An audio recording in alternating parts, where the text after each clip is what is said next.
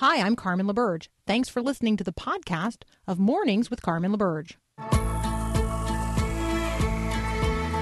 Helping you wake up, remembering this is our Father's world.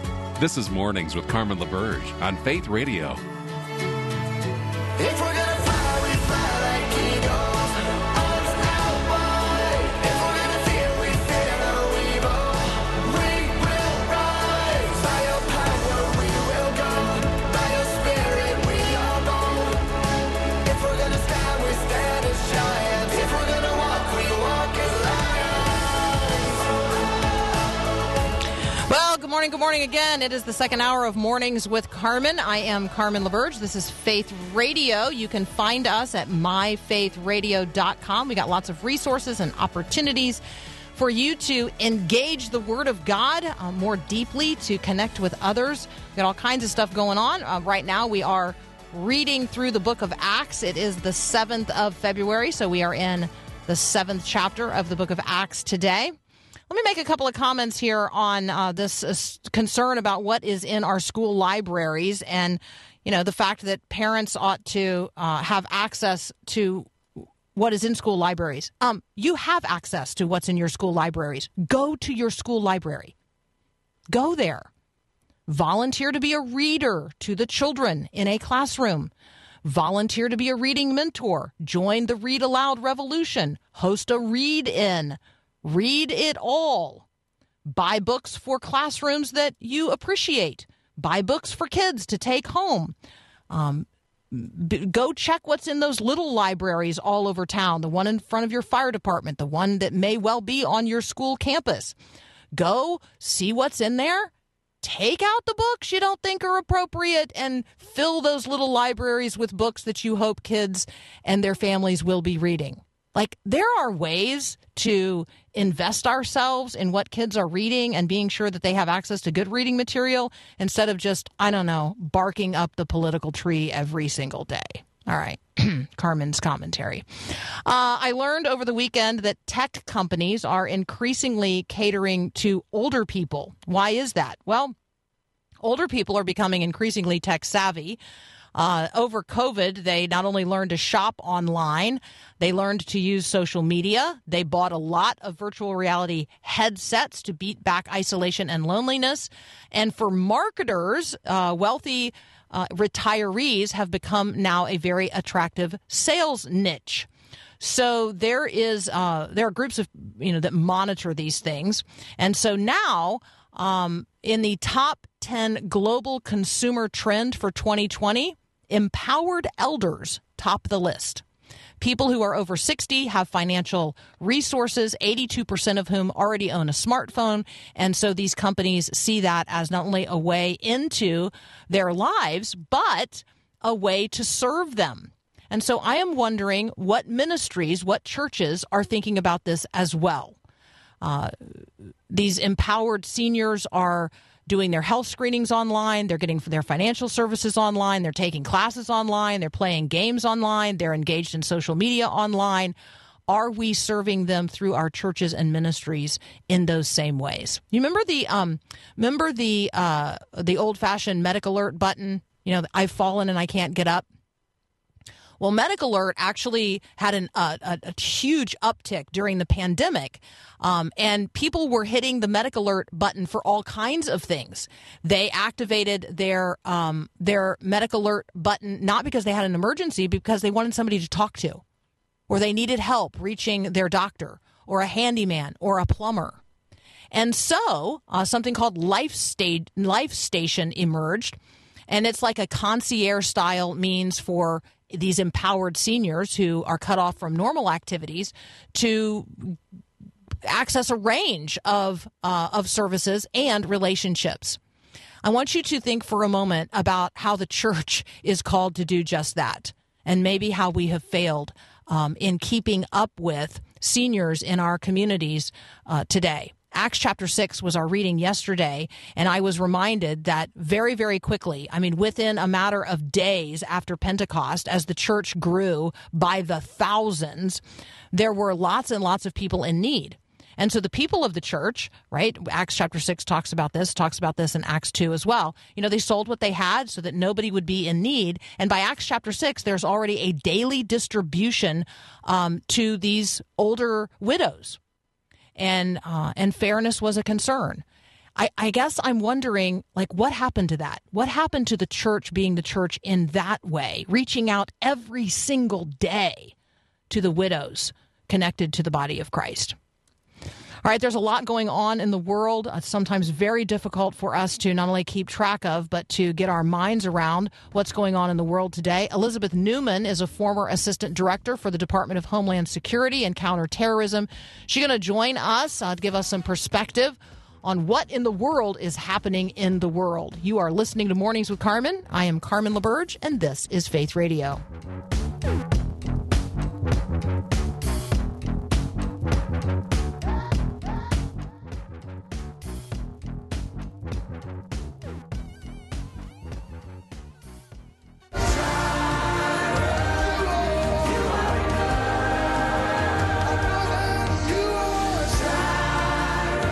Joining us again today, Elizabeth Newman. She formerly served as an assistant director for the Department of Homeland Security and Counterterrorism. She now works with an organization called Moonshot. Elizabeth, welcome back. Thanks so much for having me, Carmen. Absolutely. All right. Can you walk us through a little bit of what happened last week? This head of ISIS was killed. I actually thought we'd already killed the head of ISIS. So what's going on? Yeah, we did. The big name that folks might remember, al-Baghdadi, was killed in the fall of 2019. That was a pretty big deal. Baghdadi had I wouldn't say he was on par with bin Laden by any stretch of the imagination, but certainly had a very big presence in recruiting and providing kind of this belief that the caliphate, this idea that they were going to establish an Islamic state, was real. And when you take out the head of state, so to speak, it really has an impact. And sure enough, after that period, the United States declared, the coalition to defeat ISIS declared that ISIS had been defeated. But they didn't go away.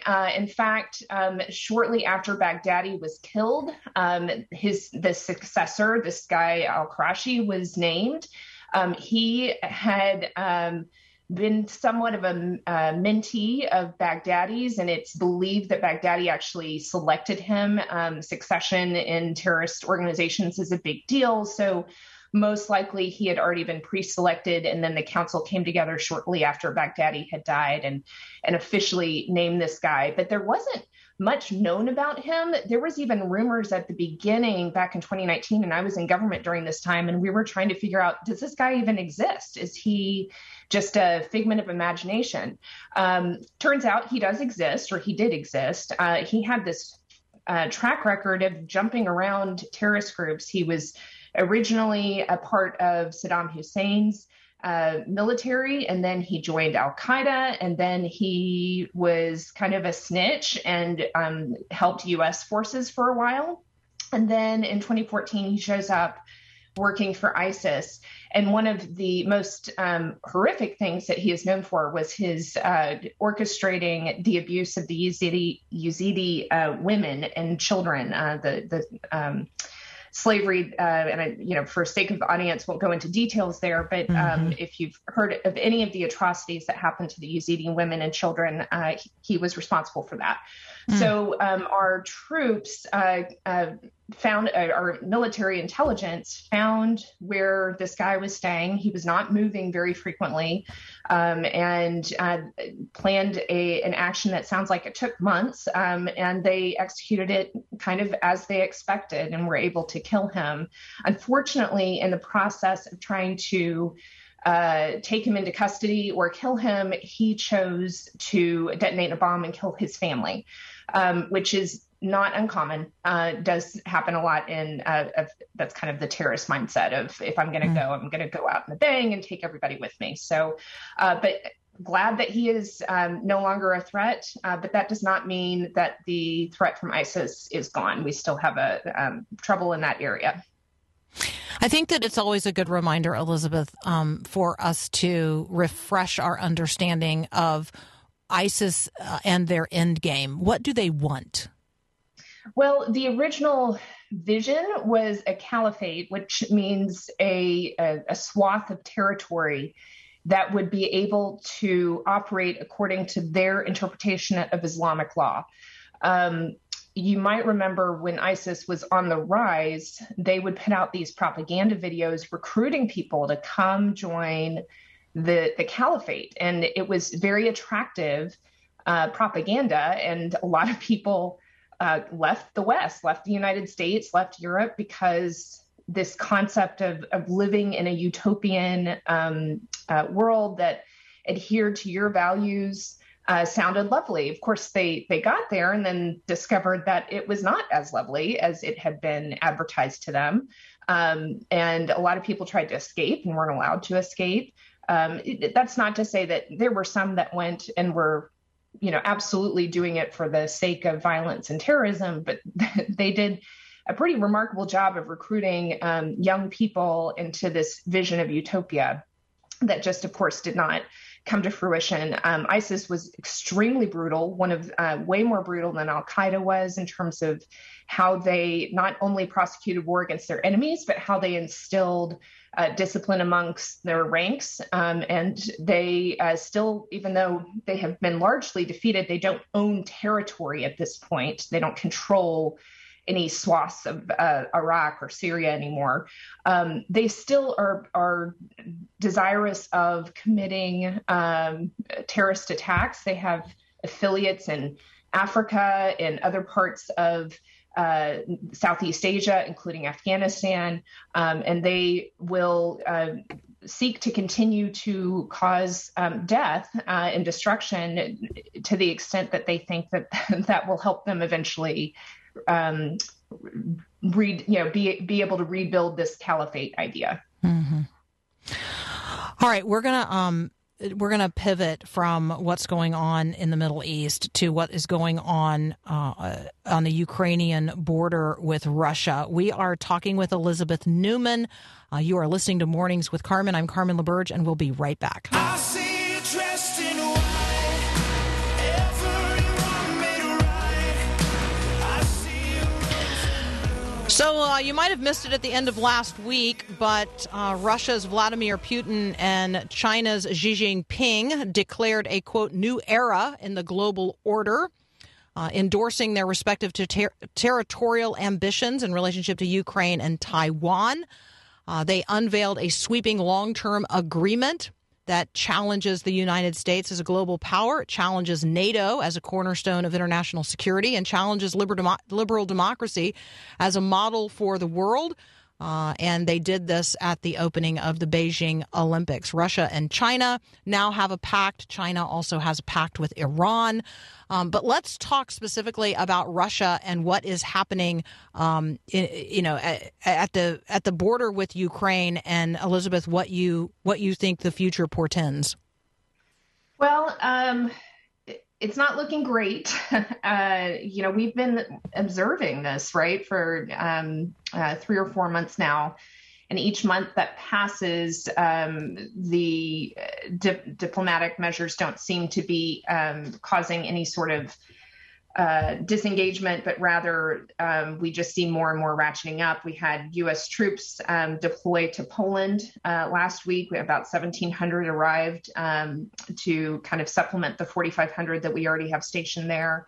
The U.S. has been very, very clear that in deploying troops, they are not going to Ukraine. They're going to our NATO ally countries to reassure, especially those on the eastern flank, that we will abide by our NATO agreement. But of course, Russia might perceive that as provocative. I think the obvious thing, and the UN ambassador actually made this comment that, by us observing the Russia buildup of troops and of equipment and trucks almost surrounding Ukraine. By us observing that and responding to that, that is not us being provocative. They are the ones that are being provocative here. But the latest military analysts looking at satellite photos of what has been deployed indicate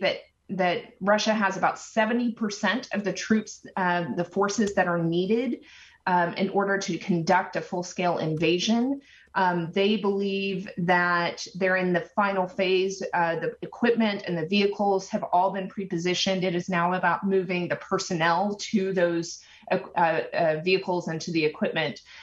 So if we start to see that movement of troops, that is a good sign that they're about to go in. Some military analysts think that this could happen within 2 weeks. Yesterday, you had Jake Sullivan, the national security advisor, go on the Sunday morning shows and say that it could come at any time. So there is a bit of a disagreement among the various analyses as to whether or not this is imminent or whether there might be additional preparatory actions that Russia might be taking. But there really is no good news here. I mean, we can pray that Putin takes his, just kind of dials it back and moves everybody back to their normal positions. But all signs and indications are he is preparing for an invasion, which would be the largest military invasion in Europe since World War II.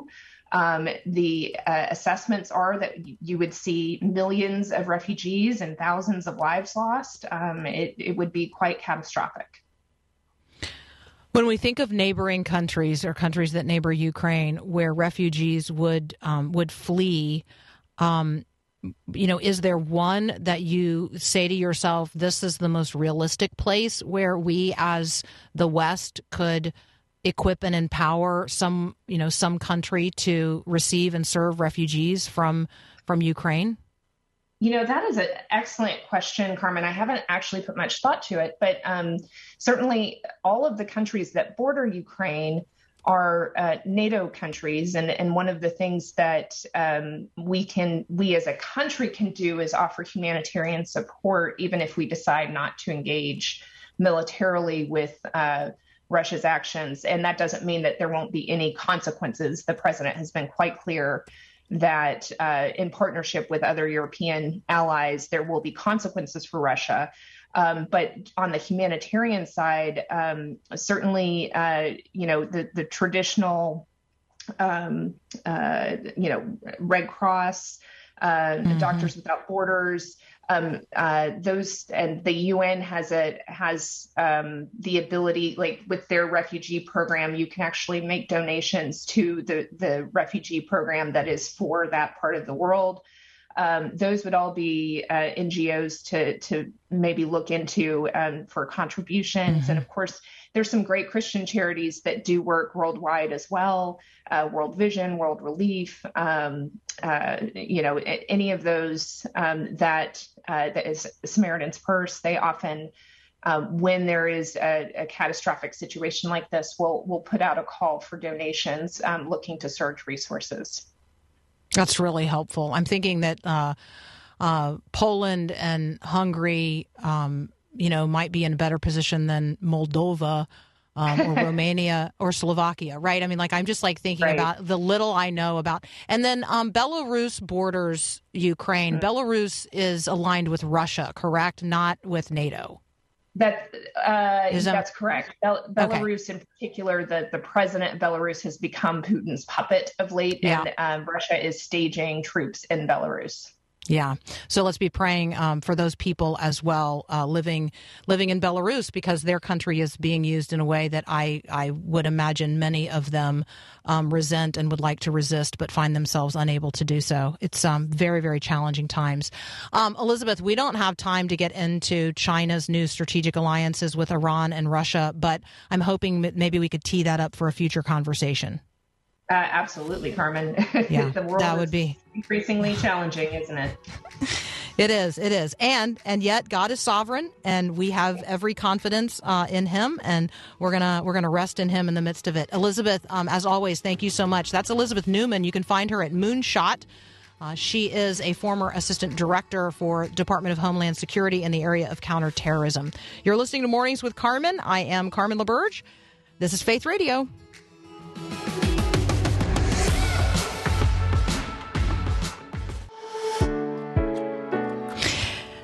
So, Good Samaritan, you know where that phrase comes from, but not everybody does. Not everybody recognizes that, when we make cultural reference to a Good Samaritan, we're actually making a biblical reference. We're calling upon a particular story where Jesus was asked a question about who is my neighbor, and in response, he told a story about a person from Samaria who ends up showing mercy to a person in need on the road between Jerusalem and Jericho.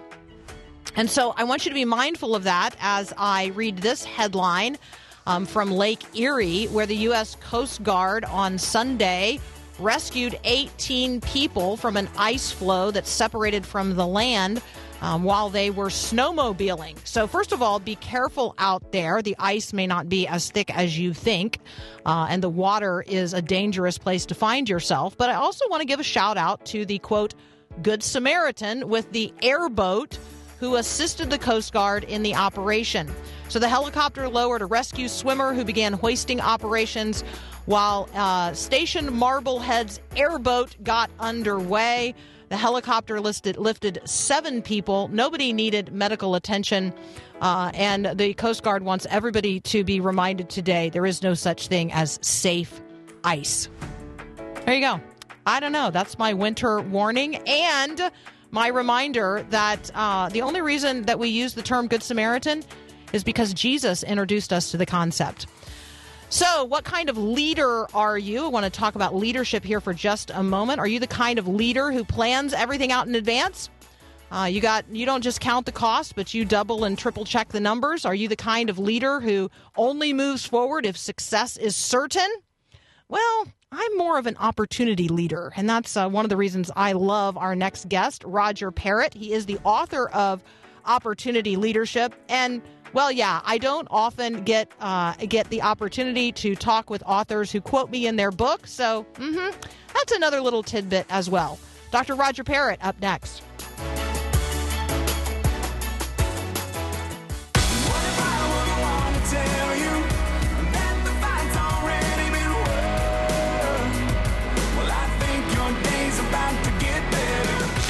Dr. Roger Parrott is the president of Belhaven University. You can find him at belhaven.edu. Roger, welcome to Mornings with Carmen.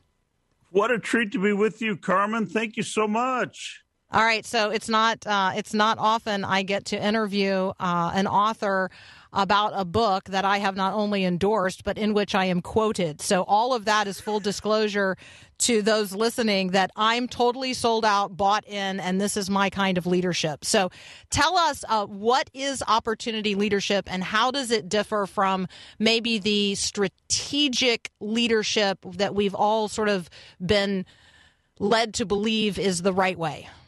Well, I think, first of all, your quote's one of the great ones in the book. Page 137, you said, for a lifetime, looking back, God reveals a strategic plan that I experienced one grace-filled opportunity after another.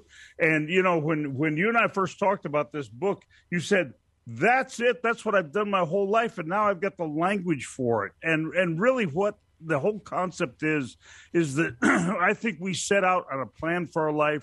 We think we have a direction God wants us to go. And the question is, are we going to get so gripped into that direction that we really miss his opportunities? Or are we going to sense that calling, sense that purpose, but free ourselves up to catch the opportunities? And it's in the opportunities that significant ministry comes, not being wedded to a long-range plan. And so that's really what I'm calling leaders to do. I've lived it, you've lived it, and it makes a world of difference. So when we talk about opportunity leadership, we are talking about a readiness to say yes to God and move in the direction that he invites us in terms of a kingdom advancing opportunity. And in order to do that, we have to have enough space in our quote unquote strategic plan to have the resources available, time and otherwise, to do the thing that God's inviting us to do. Sometimes at the organizational level, that is very challenging because people like the plan the work the plan, measure everything in advance approach to organizational leadership. Talk with us a little bit about how we find our feet in this conversation, especially when we have to have it with a group of people to move something forward. Yeah, this is not something you can do on your own. In fact, I wrote a little vignette in the book about a corporate leader who always did the plan, always had the PowerPoint. Here's where we're going to go. If we can't measure it, it's not any good. The whole kind of thing. And instead, he gets up at the big meeting in New York of all the stockholders and says, "This year we're going to do something very different. We're going to trust God for opportunities. I don't have a plan. I don't know if we're going to be a bigger company or a smaller company, but we're going to serve well. I don't know if we'll have new projects, or we'll stay with the ones we have, but we're going to do the best we can," et cetera, et cetera. Makes this great speech. We're going to trust God. And as said in the book, within minutes of the first tweets leaving the room, the stock prices plummet, and the board calls a meeting. He gets fired, et cetera, et cetera. In an organization, this would be such a radical change. In fact, the book has been reviewed by one reviewer as radical. I don't see it that way because I've lived this, but it is a radical change to let go of a long-range plan. And there's an image that I use, and I think you've got to get an image around it to help everybody capture that idea that we're really not set on a destination. We're going to trust God for the destination, and instead we're going to plan very well what we know we have to do, and we do that at the university. We plan very well, but then let go of where that future is going to go and trust God to do it. Opportunity leadership is really a new way of thinking about leadership and the future of the organizations that we are privileged to participate in leading. It is, in my view, a way of living into my expectation that God is going to do the unexpected, that he is going to do miracles, and that he is going to invite us as his people to participate in those. And so we want to stand ready to say yes, to move in the direction that God invites at the moment he invites us to do so. And so Opportunity Leadership, Stop Planning and Start Getting Results is the new book by Dr. Roger Parrott. Roger, talk with us a little bit about some of the traits of opportunity leaders. There's 6 of them that I outline in the book, because it's not saying you don't know how to lead. No, people do know how to lead, but let's build on that. Some really unique, special godly traits that are built on the assumption and the grounding that we're not going to be wedded to a long-range plan. And that's a hard thing to let go of. So we've got to put some new traits in and talents into the skills of leaders. And it starts, first of all, with a theology of trust, a complete trust that God is going to lead the future. The way I talk about it on my campus is that we want to be a sailboat prepared to catch the wind of God and go wherever God's wind takes us, rather than a powerboat that goes where we think God wants us to go and completely ignores the wind. And we, the Christian church, have gotten pretty good at building some pretty impressive powerboats. And in doing so, we are ignoring the wind of God. So it starts with a theology of trust. There's no plan B. When I first started talking about this years ago, and I'd say to my board, we're not going to have a plan. And there is no plan for the future of Belhaven. If you come to my website for the university, it doesn't exist. And then people will pull me aside and they say, well, yeah, this is great, and this is what we ought to do as Christians, but if this doesn't work, what's the real plan? There is no real plan. This is the plan. We're going to trust God for where he's going to take us. So I think a talent is this theology of trust. Another one, would be that we're going to line up opportunities with our mission our gifting, and our capacity. All three of those. Because when opportunity leaders really kick in, you'll find you get a lot more opportunities than you ever thought you were going to get. And seeing those come about, you've got to figure out. So there's a chapter in the book called Staying in Your Lane to really identify what's your mission and how do you line up opportunities. And then it just brings a whole level of innovation that we never thought we'd have otherwise. I mean, COVID, as horrible as it's been, has created enormous levels of innovation because we got rid of our plan.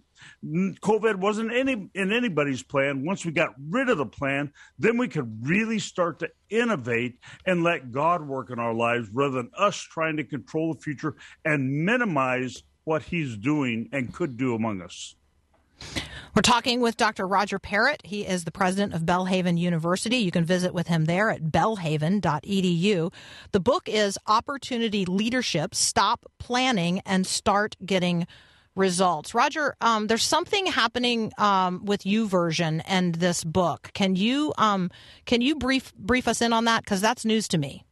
Yeah, I was really honored. YouVersion is doing a reading plan on the book, and it's a great way. There are 4 days of reading plan, and I think especially because, as you said, this has got to be a team effort. A leader can't just say, "I'm going to do this," and do it on their own. It's way too radical. They're going to get fired if they do. They've got to work. They got to bring people along. And in the book, I talk about how do you bring people along. But the YouVersion is a great place to start because it's a 4-day reading plan, gives you a taste of the book, gives a biblical foundation for it, and it's a way that you could, if you're a pastor, have your whole team read it, or even your congregation if you want. If you're running a school or a ministry or Christian business, one of the endorsers of the book was Jim Morgan, former president of Krispy Kreme, and he said this is the game plan we followed to turn around Krispy Kreme.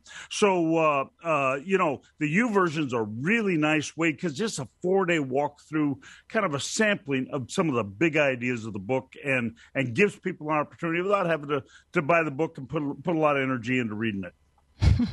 Well, we want you guys to check it out. Opportunity Leadership is the book. If you go to the YouVersion Bible app, there's a 4-day reading plan available right now from our friends at Moody Publishing. We're going to continue this conversation with Roger in just a moment. I'm going to have him tell us a little bit more about sailboats versus power boats, because I think that if we can get this image in our minds, it can really help us understand as individuals and as leaders of organizations what opportunity leadership really looks like and feels like. So more on opportunity leadership next with Dr. Roger Parrott. We'll be right back. Yes, I will lift you high in the lowest valley. Yes, I will bless your name. We are talking with Dr. Roger Parrott. He is the president of Belhaven University. We're talking about his new book, Opportunity Leadership, Stop Planning and Start Getting Results. Somebody who you will recognize is quoted in the book and also endorsed it. That would be me. And this is what I had to say about how I live this out. Like, this opportunity leadership is my style of leadership. And so here's what I had to say about it. I anticipate miracles. I offer myself as a ready instrument for God's use. And to the very best of my ability, I do the next right thing that aligns with my gifting and mission. Along the way, that has meant I have served in congregational ministry, national ministry, ecumenical ministry, and now on the faculty of a university with a media ministry where I reach thousands of people every day via live radio.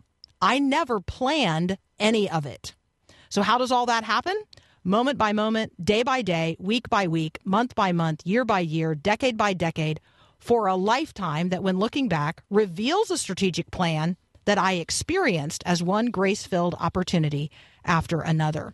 That's opportunity leadership for me. Roger Parrott has a lot to say about the traits and tendencies of opportunity leaders in the book, Opportunity Leadership. Roger, tell us a little more about the difference between an organization seeing itself and functioning as a sailboat versus a powerboat. Yeah, that's an image that's been really helpful to me through the years as I've implemented this at Belhaven University.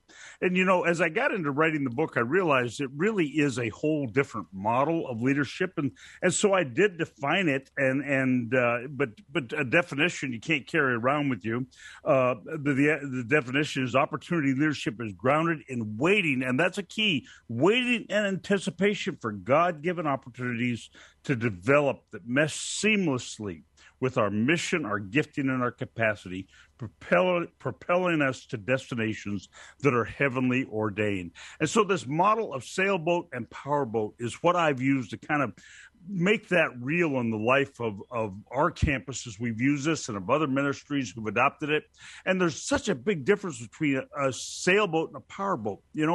One is all built on trust. If you're going to be in a sailboat, you've got to trust the wind. If you're in a powerboat, you trust the motor. It's self-determined. If you're in a sailboat, you've got to listen. You've got to focus on everything that's going around you, and you're focused on the vastness of the sky. In a powerboat, you're focused on the motor and what you can generate. In sailing, there's a ton of preparation.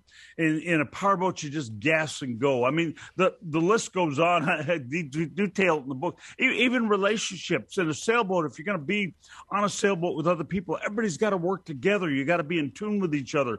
In a powerboat, you can just kind of tell people what to do, and as you go through, you kind of pollute the water and create a big wake. In a sailboat, everybody turns and wants to be part of it. In a powerboat, they kind of cover their ears till it's gone. In the church, we have started to create and gotten pretty good at creating some really powerful powerboats, and we're proud of them. And in doing so, we're missing the wind of God. We're not even hearing it anymore to go where he wants to take us. I like the observation you make that there's just a lot of ministries that are trying to have a foot on each kind of boat. That does not work very well. And so, give us, sort of extend the invitation to commit to one. Well, it is a commitment. You've got to get off of the powerboat and let it go. Now, again, people need to understand the distinctive I'm talking about. I'm talking about long-range planning, not operational planning. We do lots of operational planning at our campus, and we plan those things. But let go of the destination planning. Let God pick the destinations. There's sometimes I sit in my office at the beginning of a semester, and I literally wonder, what in the world are we going to do this year? Because I don't know what the new things are going to be. But God opens up one thing after another. I had experience with my board a few years ago. We were about 10, 12 years into this. And I thought, I've got to help to emphasize this more. So I took to my board and I passed out a piece of paper called a 5-year plan. And, of course, they looked at me funny because they knew we had bought into no planning. And goal number one was to raise the enrollment would go up 43%. Goal number two, raise $21 million, which for us was a ton of money. Goal number three, build $31 million of new buildings. And goal number four, 7 new undergraduate programs. Next one was 8 graduate programs, all this stuff. Well, they finally realized what was going on. That wasn't the plan for the next 5 years. That was the plan. That was what we actually did the previous 5 years. And I said, if I brought this as a plan 5 years ago as a hope for the future, first of all, we would have cut it back by about 2/3 to what we knew we could do. And secondly, you would have thought I was pretty nuts and we were unstable in our leadership. Instead, we trusted God for opportunities. He did so much more than we could ever imagine. And that's what I'm encouraging people to do. Let go of that plan. Let God do something way beyond what you think you can do. And God will bring opportunities. You have to expect them. When God brings an opportunity and you know that it's aligned with your mission, it is, it's aligned with your gifting, it's aligned with your passion.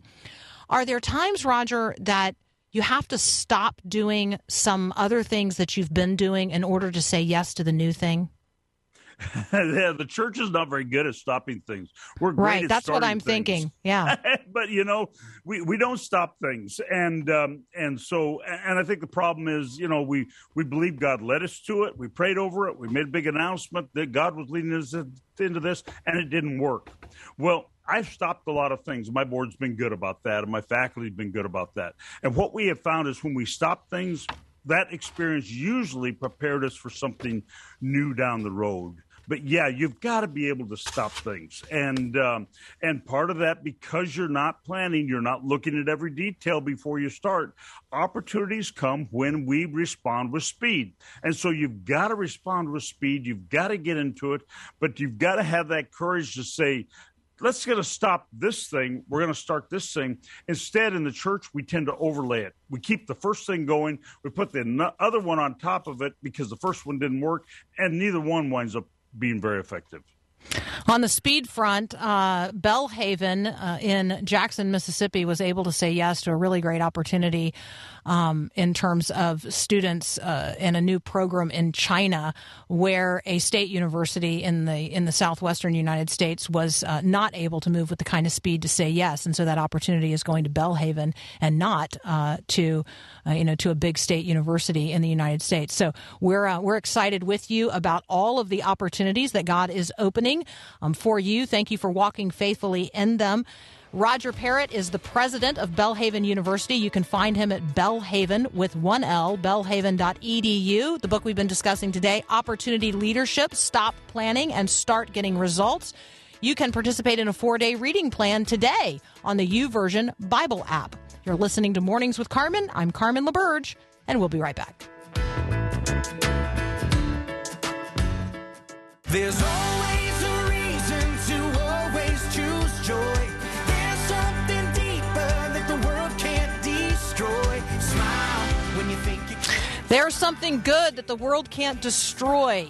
Maybe we ought to just focus on that reality today. There's something good the world can't destroy. In order to declare that and believe it and participate in it, you and I have to know the one who is good, who defines all that is good. I remember as a little child, I assume my parents taught me to pray this way: God is great and God is good. And then we would thank him for our food. We would acknowledge that by his hand we all are fed. And we would ask him then to give us this day our daily bread. Those prayers rolled off my tongue as a child. And yet each one of those claims, God is great and God is good. Let us thank him for our food. By his hands we all are fed. Give us this day our daily bread. Every single one of those phrases is just rich with theology and doctrine and hope and promise and God's provision and goodness and greatness, and my trust in him and my acknowledgement of his sovereignty and my intentionally abiding in him and dwelling on him and thanking him, being sure that I return thanks and acknowledge his grace. Let's be people today who recognize that God is great and God is good. And he is the one who then defines the goodness of everything else. You've been listening to Mornings with Carmen. I am Carmen LaBerge. You can find the podcast, the rebroadcast of this show, and lots of other resources at myfaithradio.com. This is Faith Radio. Have a great day, and God bless. Thanks for listening to this podcast of Mornings with Carmen LaBerge from Faith Radio. If you haven't, you can subscribe to automatically receive the podcast through iTunes or the Google Play Music app. That way, you never miss an episode. It's also available anytime at myfaithradio.com.